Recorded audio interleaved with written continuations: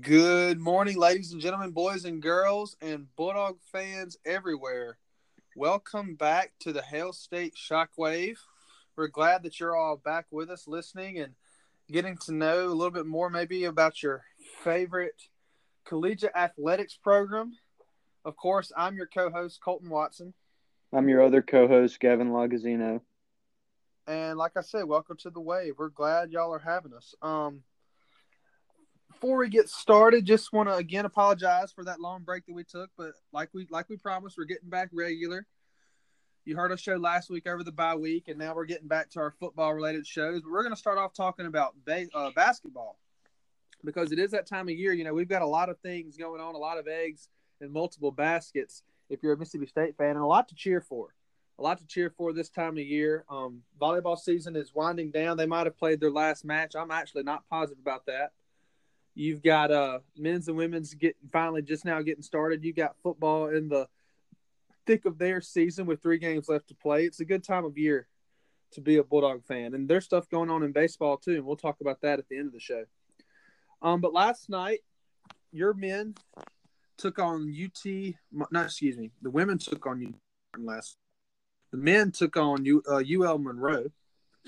Very similar mascots, but not the same school at all.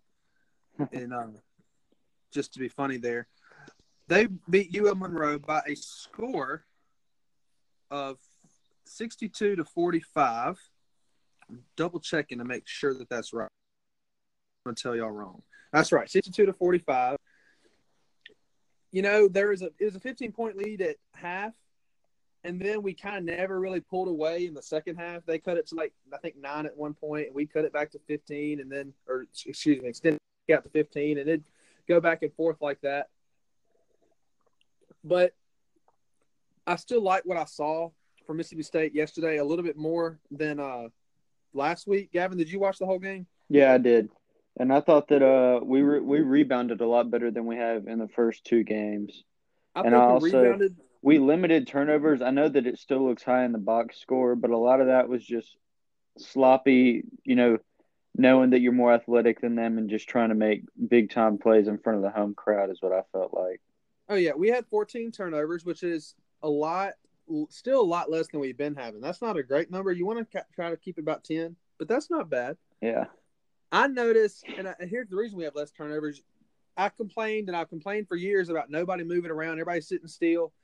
There were guys moving, making cuts, making screens, running sets, running offense, running plays. I was thrilled, and they didn't do it necessarily particularly well. Okay, but as the season goes on, they'll get better.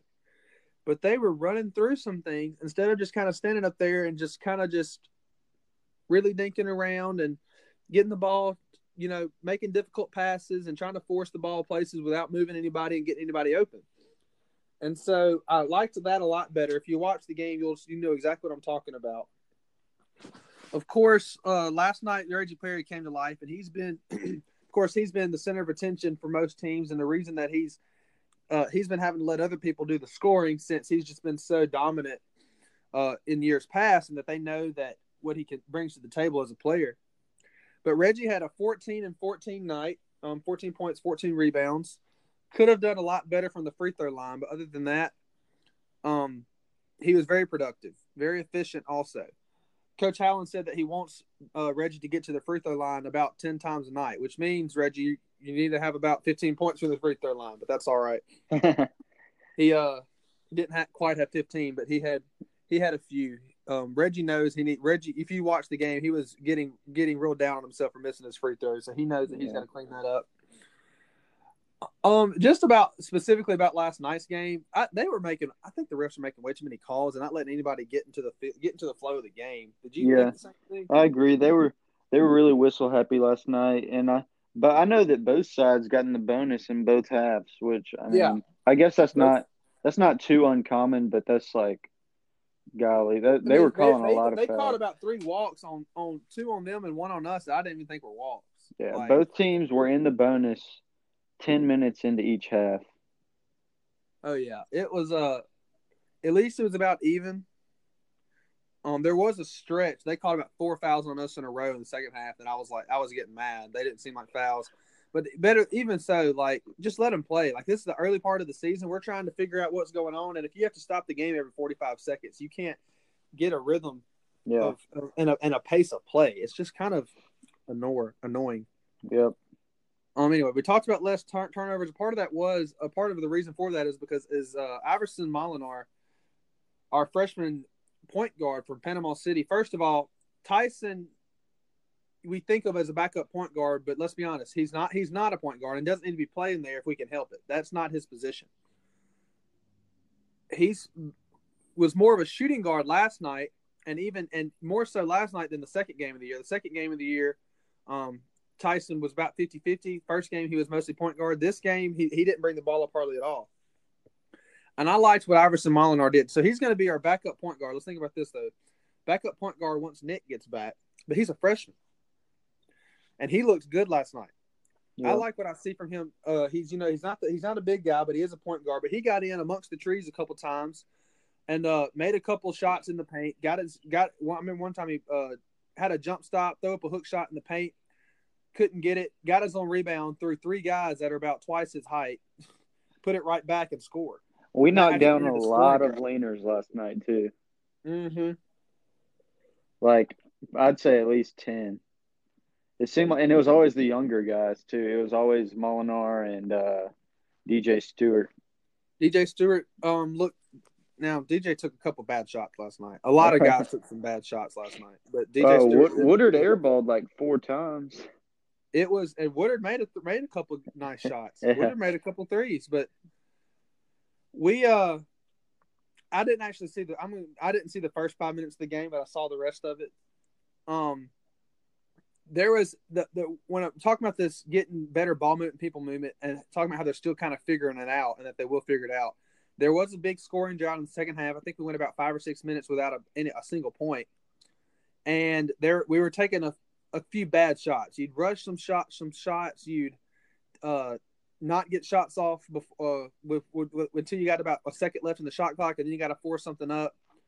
You'd have some shots that just, if you'd have been a little bit more patient, you could have got something better. That's part of figuring things out in the early part of the season, though. So if they can get that under the control with the way that they're moving the ball and with the addition that Nick will have as far as spacing the floor and the athleticism that he provides, I think we're going to be all right. Yeah, I agree.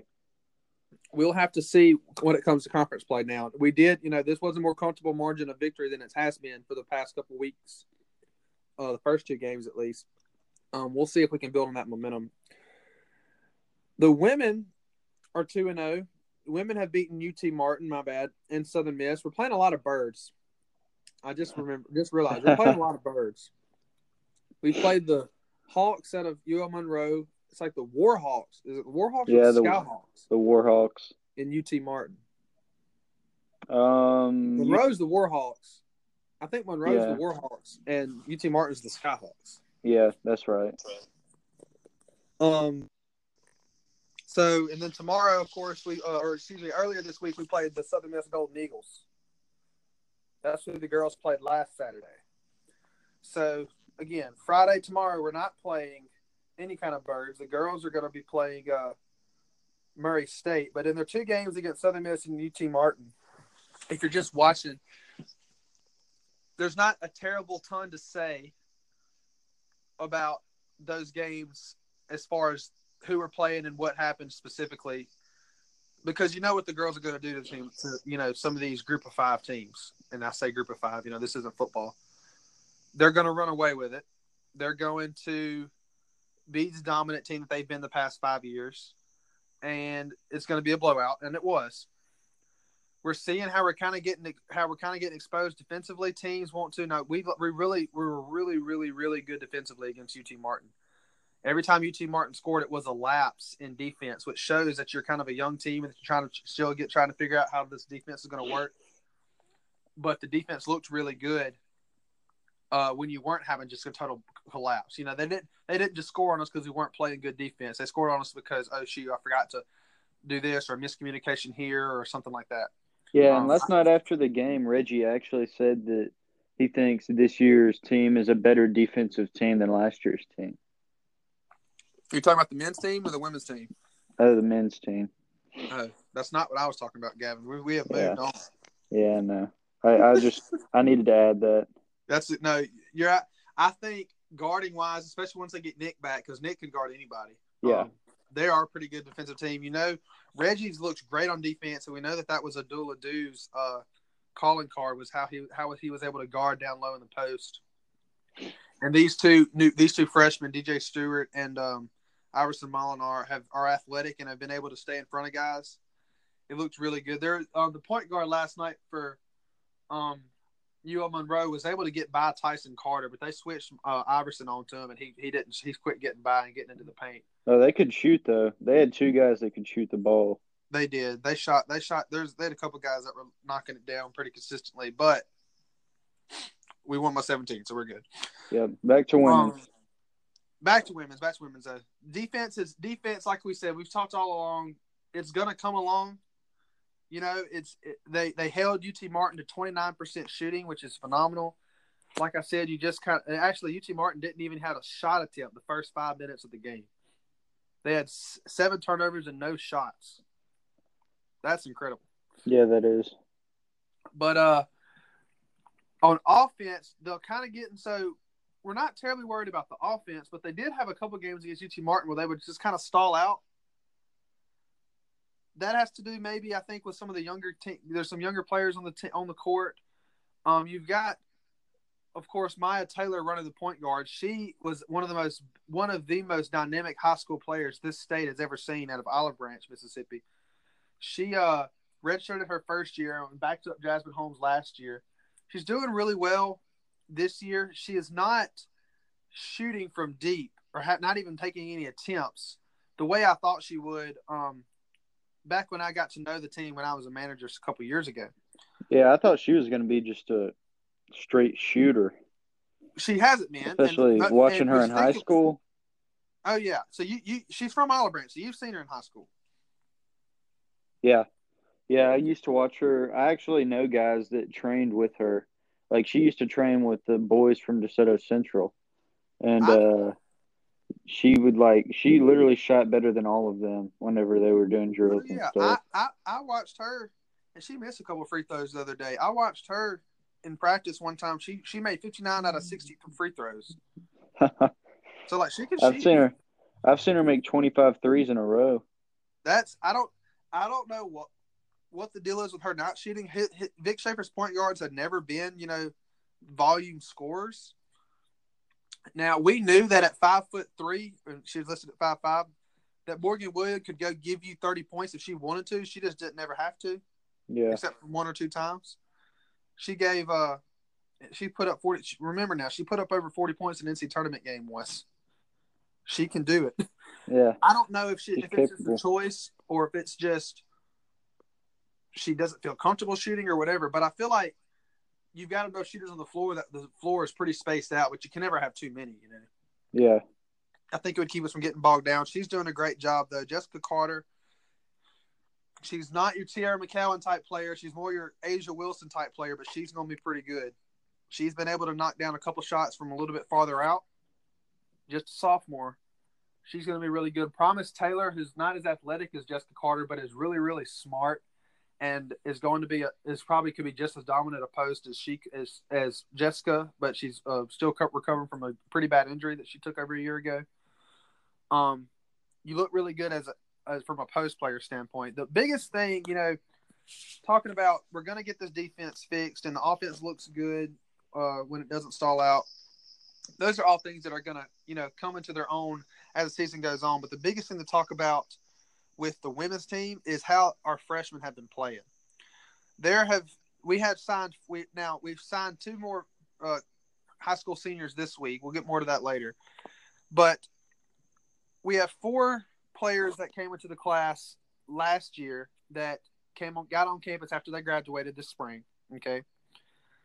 Those players are Rakia Jackson, Aliyah Matharu, Jemiah Mingo Young,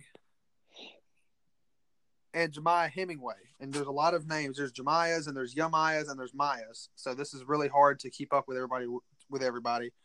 But 3 of these, Jemiah Mingo Young, Aliyah Matharu, and Rakia Jackson, who's a starter, who everybody says is the next Victoria Vivian. She's our first McDonald's All-American to ever be signed by Mississippi State, which is crazy to me. I figured Vic Schaefer would have gotten one by now.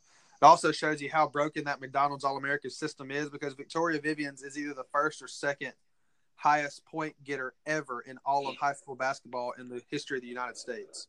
And she wasn't a McDonald's All-American.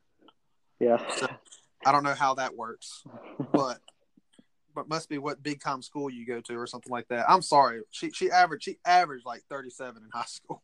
Yeah. Anyway, Rakia Jackson, it's been hard to get her going. She's not shooting at a high percentage, but they are starting to turn her loose and let her shoot. She's a volume shooter and a volume scorer. She's, like I said, a lot like Victoria Vivens. You just got to let her do her thing. She's about 6 feet tall, but plays small forward. She's going to be special. And like I said, Matharu and Mingo Young, these two freshmen were a combined in their last game 8 for 10. And they've really been showing that they can handle this kind of pressure of the college game, that they're transitioning well. Your Matharu, she's more like a point guard kind of.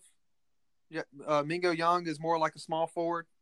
They're both aggressive, they're tenacious, and they're getting out there and they're doing their thing and not letting the moment be too big for them when they as transitioning from high school to college. Last game, we had 39 points from our bench. 39 points from our bench. You had points from those two, of course. You had points from Zaria Wiggins off the bench and Andrea Espinoza-Hunter, who's still trying to get into a good rhythm. She's doing pretty well, but not getting quite the minutes we thought she'd get until this in the first game she didn't. In this game she did. They're coming into their she's coming into her own as well. I'm still trying to figure things out a little bit. I think down the stretch, with the way that she's able to shoot the ball and how good she's been playing on defense, Andrea Espinoza-Hunter, it's going to be a really special team that's going to be able to space you out, because you've got Chloe Beebe out there shooting, you've got Hunter out there shooting, Rakia Jackson out there shooting. Jordan Danbury doesn't shoot threes, but she is going to step out there and shoot that short jumper, and she's going to knock that down 80% of the time, to where it's going to be a tough team to defend with all that size you have down low, because Jessica Carter, 6'4", Promise Taylor, 6'4", Yamaya Morris, another center that we signed, 6'6". We look good down low, and then we've kind of got the athletes and the shooters around them to kind of put this thing together, I think. Yeah, I would agree with that for sure. All right, moving on to football, which I'm sure is most of y'all's top concern this time of year. You know, we all love basketball, but it is kind of hard to stay focused on basketball while football season's still going on. Just like it's kind of some people, it's hard to focus on baseball when basketball season's still going on. We understand. Moving on to the waning season, the waning athletic season of football. Of course, Nick Saban's 8-1 Alabama Crimson Tide comes into Starkville this weekend, and we get the distinguished honor of being the team that plays against the Crimson Tide after they lose the first home game in about 4 years. Yep, we're pretty lucky. Isn't that? So we get to just continue their losing streak, right? Oh, yep, that's the goal. Oh, yeah. So there's a chance that Tua Tagovailoa doesn't play. And if I'm being completely honest, he probably shouldn't play. And I mean that if I was an Alabama fan, I think he shouldn't play. If you're Alabama, and if Alabama can't beat Mississippi State on the road without Tua, they're not going to be able to beat anybody in the SEC championship game that they're probably not going to get to, and anybody in the college football playoff. So that they should need to keep him healthy, and that's good for us, because if he doesn't play, well, that's obviously better for us. Yeah, I think Tua is one of the most amazing college players I've ever seen. People have kind of gotten off his bandwagon because he's been hurt, and because they just kind of got tired of the whole Tua. You know, the Tua Trevor Lawrence. Trevor Lawrence had a bad couple of games at Clemson starting off the season, but him and Tua have been just as good as they were last season since then. and nobody's talking about them because Joe Burrow and Justin Fields and Jalen Hurts. How many quarterbacks start with a J? All the good ones. Yeah, all the good ones have been doing such cool things. But again, we were freaking out about Tua and Trevor Lawrence last year, and they're doing the same thing. So it just shows you how the media works. You know, we focus on what's new, not necessarily what's good. Okay, Yeah. We focus on the teams and names. We focus on not only what's new, but also on the teams that are big time teams. You know, Oklahoma, LSU, Ohio State. Guys, there's a quarterback at Washington State that's leading the country in yards, touchdowns, and completion percentage. He's top 5 in completion percentage, and we're not talking about him. Yeah, Gardner was the same way. So I can't tell his name. See, people started talking about Gardner a little bit. Yeah, because of his mustache. They got to because he forced him to because he was so interesting. This, heaven forbid you have like a normal person. All due respect to Gardner, I love Gardner. He's such a cool dude. Playing quarterback over there, and all of a sudden he's not worth talking about. But anyway, but Tua may or may not play, and if he does play, most predict that he won't play the whole game.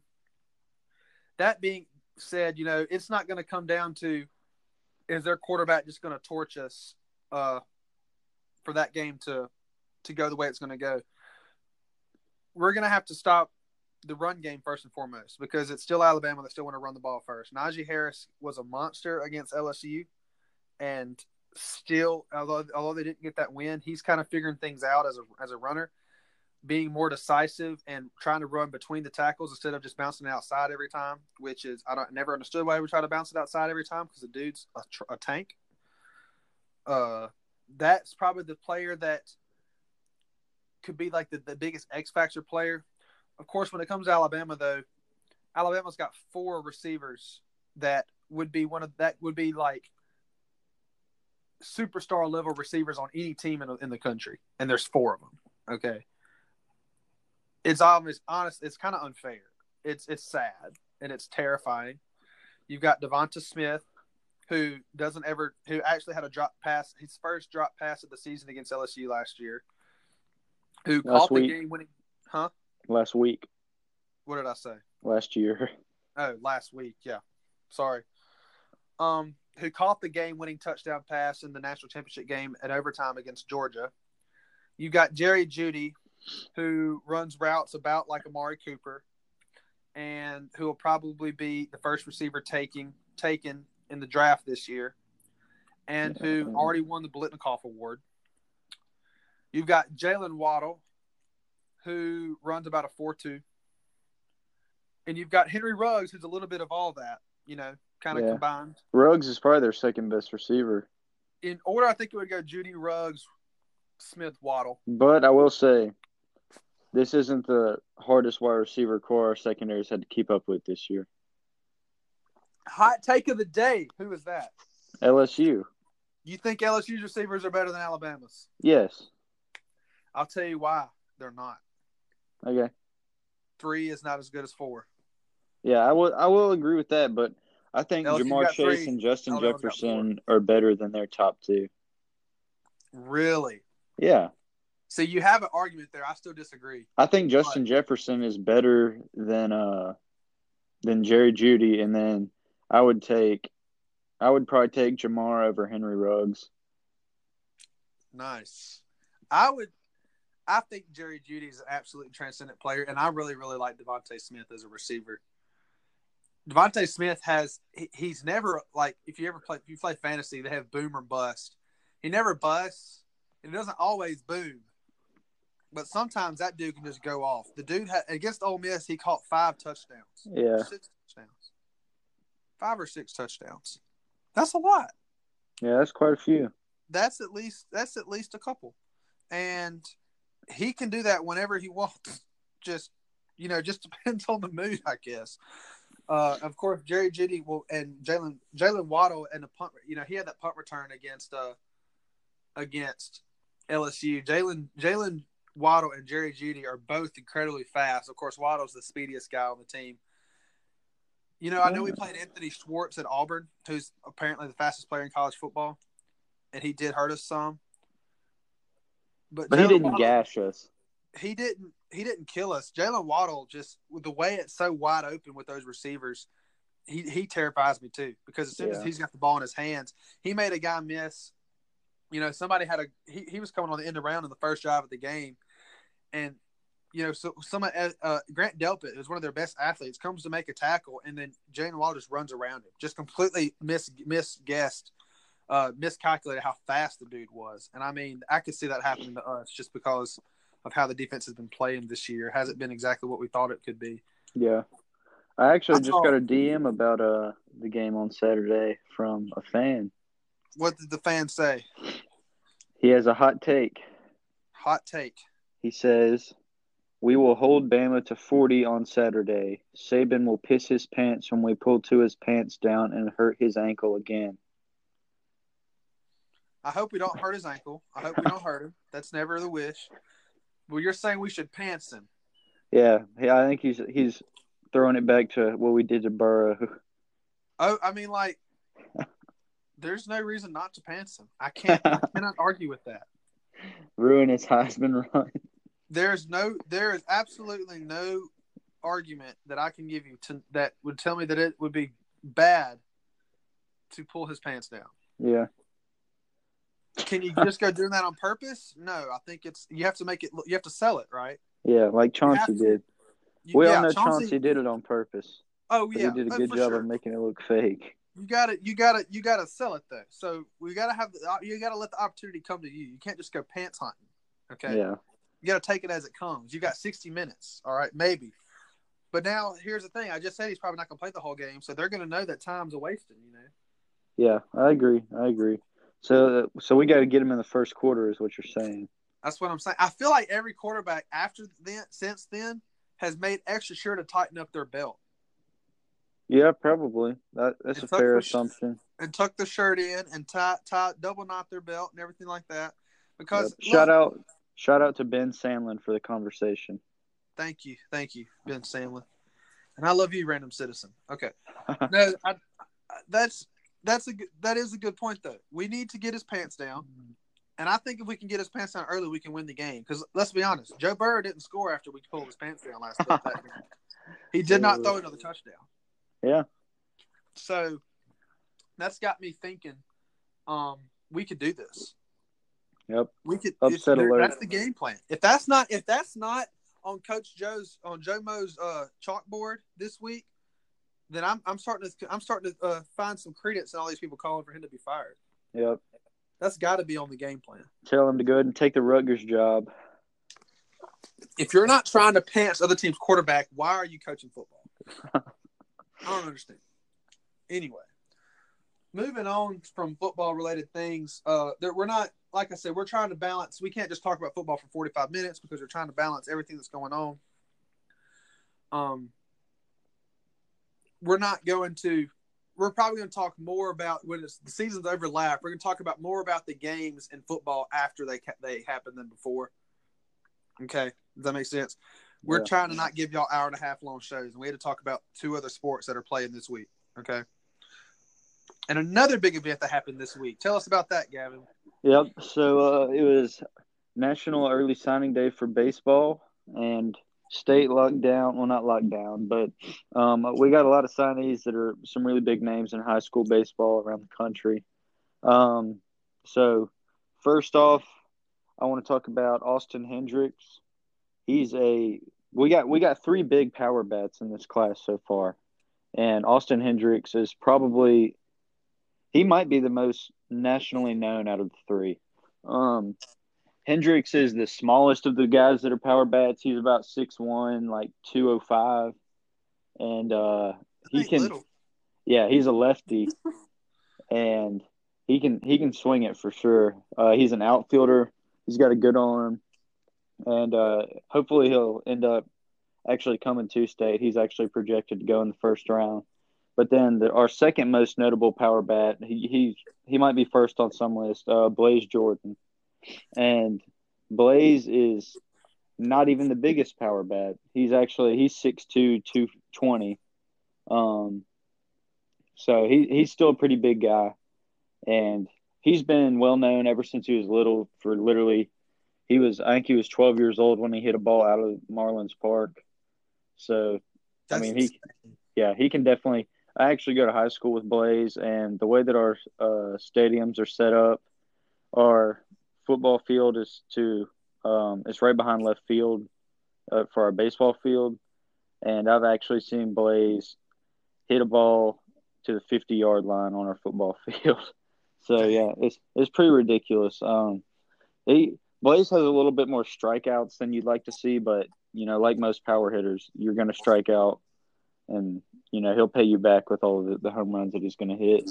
But our third power bat is actually Kellum Clark, and he is 6'4", 225. He's a really big dude. He's a righty infielder. Him and Blaze are both infielders, by the way, so they'll probably be playing on the corners if they both do choose to come to state. And I just want to say that with the new NCAA rules, I would say that it gives guys like Austin Hendricks and Blaze a lot higher of a chance to come to college just because they're able to make some money while they're in college. You're not missing out on too much. Big companies like Nike and Adidas and all that, they're going to be signing these guys while they're in college. So I'm actually really happy for what that'll do with college baseball. But moving on, we actually got two really good pitchers out of this class too. So first we got Jackson Fristow, and he's a long right-handed pitcher. He's 6'4", but he's only 180. He's pretty strong. So far, his fastball velo is 95, and that's actually pretty high coming out of high school. So I'm excited to see what he can do. And then the last guy I'm going to talk about is Cade Smith. He goes to school with me and Blaze, and he's not quite as tall. He's only 6'1", which, I mean, that's still a pretty good size. He's 6'1", like 185. The highest that I've ever seen him throw is 97. Dang. But yeah, he runs it up there, and he's actually adding velo like crazy. Like he was only throwing like 92 last season, and then he just started throwing it on. So we'll have to see what he can get up to. But yeah, I'm definitely excited to see him throw. And out of all the guys that I've listed, I would say Cade's probably most likely to go to state, but all these guys are going to get drafted. Got you. Talking about just the draft prospects, it's almost unheard of for a first round or second round draft pick to go to college. Except it happened, and it happened for Mississippi State last year, just this last recruiting cycle, right? Yep. So there's not going to be this huge – it's not going to be just the worst surprise in the world if they come here, and it's not out of the realm of possibility. I wouldn't be surprised if none of those guys signed or, came to campus. They've all signed. But I also wouldn't be surprised if we got most of them. And just one of those pitchers and one of those hitters can really ignite a baseball team. Guys, he just said probably the second best hitter of the two. I'm not joking. Has launched balls 500 feet. Yeah, Blaze is second nationally ranked, and Austin's third. So Blaze is ranked slightly higher. Yeah, second, but I mean, that's still some big time guys. The same class, number 2 and number 3. Not to mention, Blaze actually decided that he wanted to graduate early. So he's supposed to be a junior right now, and he's graduating this year. This kid's 17 years old, guys. Yeah, he's a monster. 17 years old. And go look up a video of him hitting the ball. Yeah. There's actually you can see the video of him hitting it into the second deck in Morelands Park. I tear up.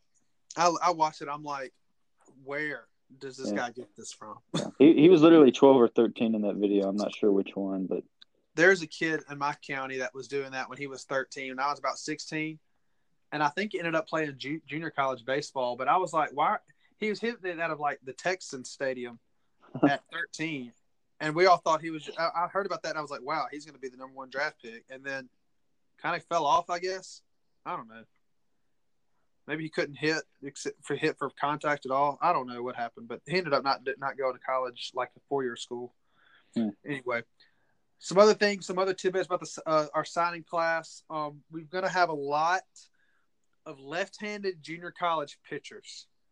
A lot of these transfer pitchers have been really good for us. Of course, y'all all remember Colby White last year, junior college guy.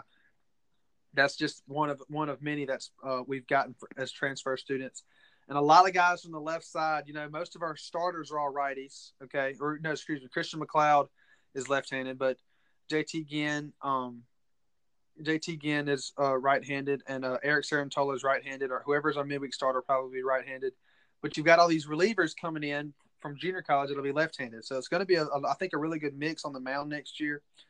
And of course, being JUCO guys, you wouldn't expect any kind of like a huge transition period. You're not going to just ease them into it. They're going to be up here ready to go. Another tidbit: we have 2 kids named Blaze. I don't know how in the signing class. I don't know how that worked. There's also Blaze Terry from Tupelo. Yeah, that has to be the rarest accomplishment in Mississippi State history.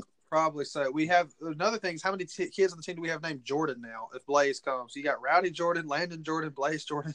Yep. Jordan Westberg.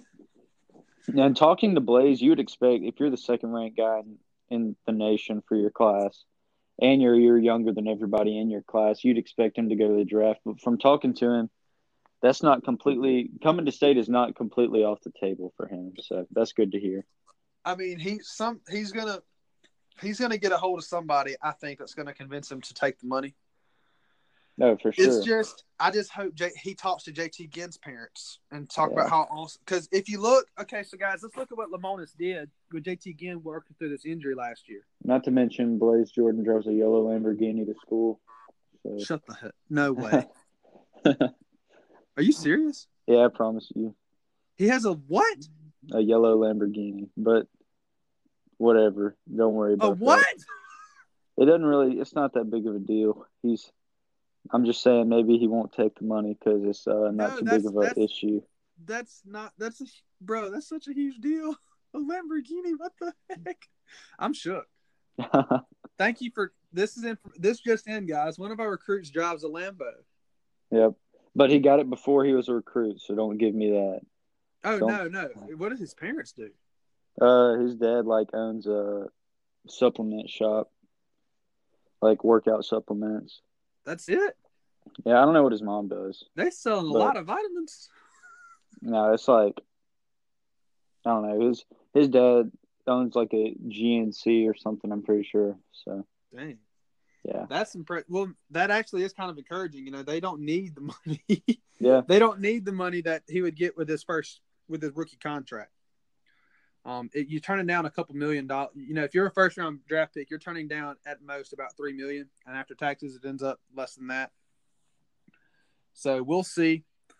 That actually is. It's a interesting fact, but it is kind of some insight into the situation. If he will sign or not, because like I said, if you're driving an '87 Volkswagen to school, you might take that $1 million.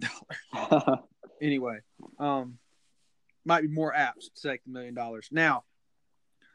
Back to what I was saying, JT Ginn, Coach Lamonis did a absolute stellar job not letting JT ruin his life or ruin his career or even, just have a setback with his injury. They treated that thing both times he got injured because, remember, he was sore a little bit during about the first couple of SEC weekends. And then during the tournament, he started getting kind of a little bit gimpy. We handled that with poise. We told him, if you got to take some velo off, you can, and he did, and still pitched really well against Louisville in the NCAA in Omaha. Oh, there's no doubt. There's no doubt that the coaching staff definitely has their best interest in mind. They're not trying to go win games and end up screwing over guys that could have, long careers in the MLB. Oh yeah, they're showing that they're going to take care of them, which that's not gonna hurt anybody's feelings when they start thinking about, should I go to college or should I go pro? Yeah. All right. Should I stay in college? Should I go pro?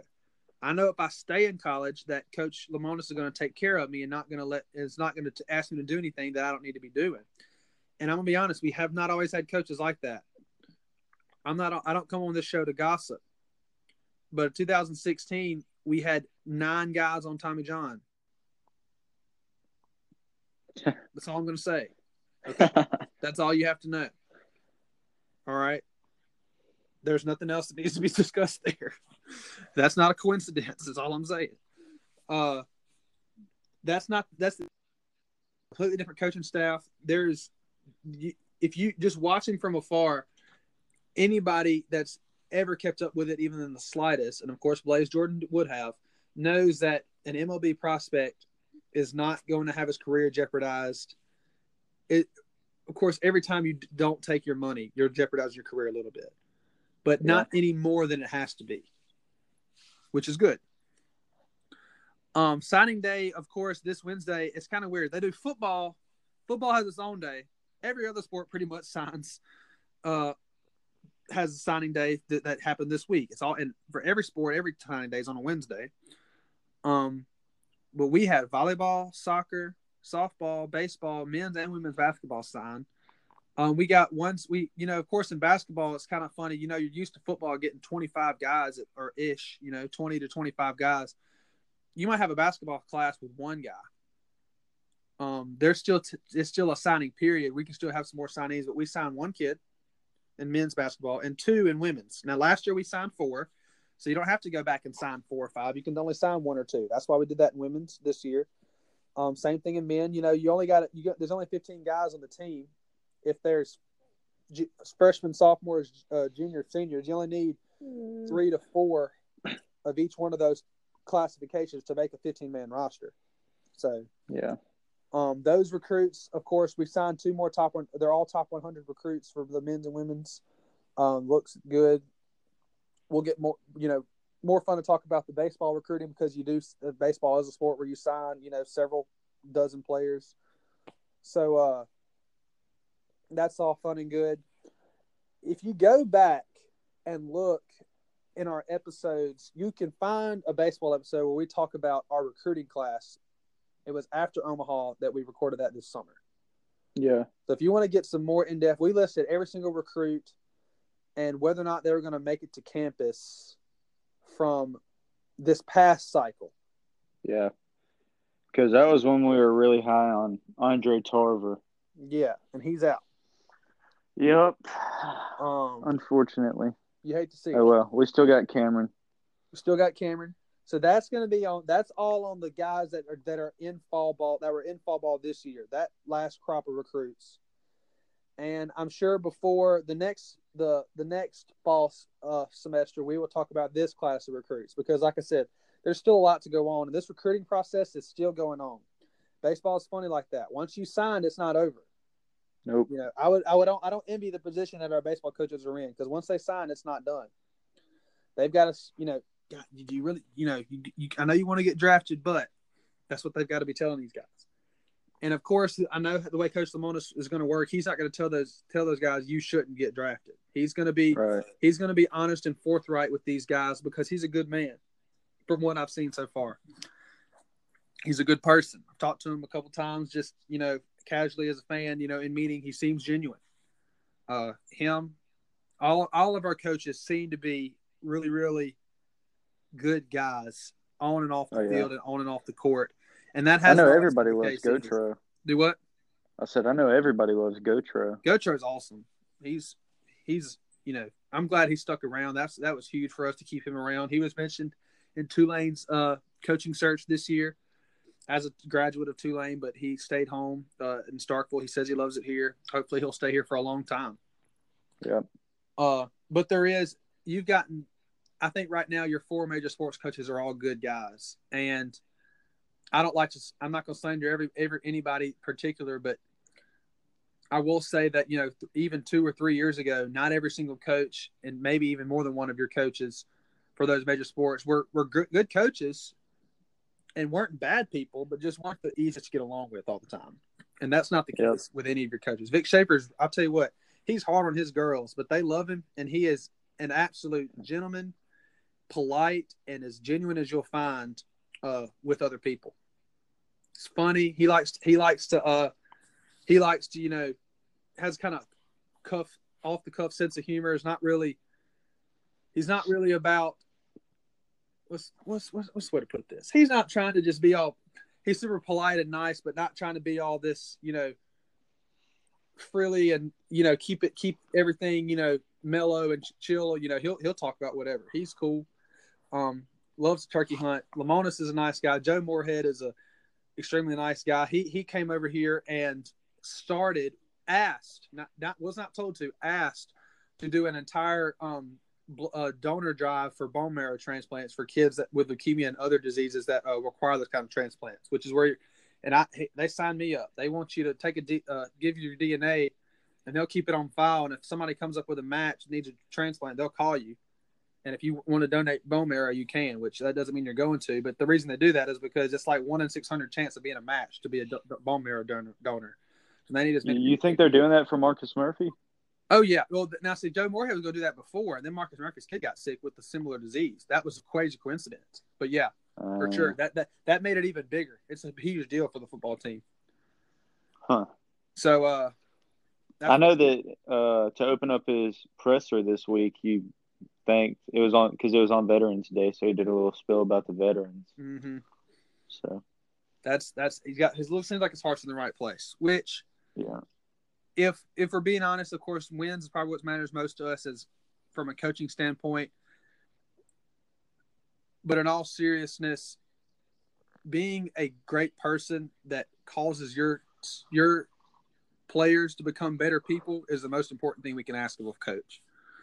So I think you've got that with all of our groups right now. Of course, Lamonis has only been here a year. He might kick a puppy tomorrow and it make the news, and we'll realize that maybe he's a nice guy. I'm not guaranteeing any of these things. I don't know. Other than Coach Schaefer, I haven't spent a ton of time around any of them, but they all seem like they're the real deal. Well, that's going to do it for today. Hope y'all enjoyed our program today. We'll be back after the Alabama game, so expect that show Monday, maybe Tuesday morning. Sound good, Gavin? Yep. And we'll be right back kicking and screaming with a new show, and then we'll talk about Abilene Christian this time next week. And then after that, it's Egg Bowl time. And, of course, our schedule's going to get kind of weird around the Egg Bowl. It's on Thanksgiving. But we've only got 3 more weeks. We play tomorrow, and we've got less than 3 weeks of football. That's it. We're almost done. And we got to win 2 of these games to continue our season. I hope we get to talk about a ball game on this show, guys. It is my wish that we talk about a ball game on this show. We've got Alabama this week. We got Abilene Christian and Ole Miss. Just do the math. We got to win 2 of them. Let's win 2 of them. All right. Like I said, we're going to talk more about football next, the game in itself and X's and O's afterwards, because we just have so much going on. We don't have time to talk about all that beforehand as much as we would like with the seasons being mixed up, but we'll dissect all that later. Of course, whatever you got going on, best of luck to you. I hope it's successful. I hope that your dreams all come true this week. And of course, as always, praise the Lord and go Dogs and Hail State. Hail State.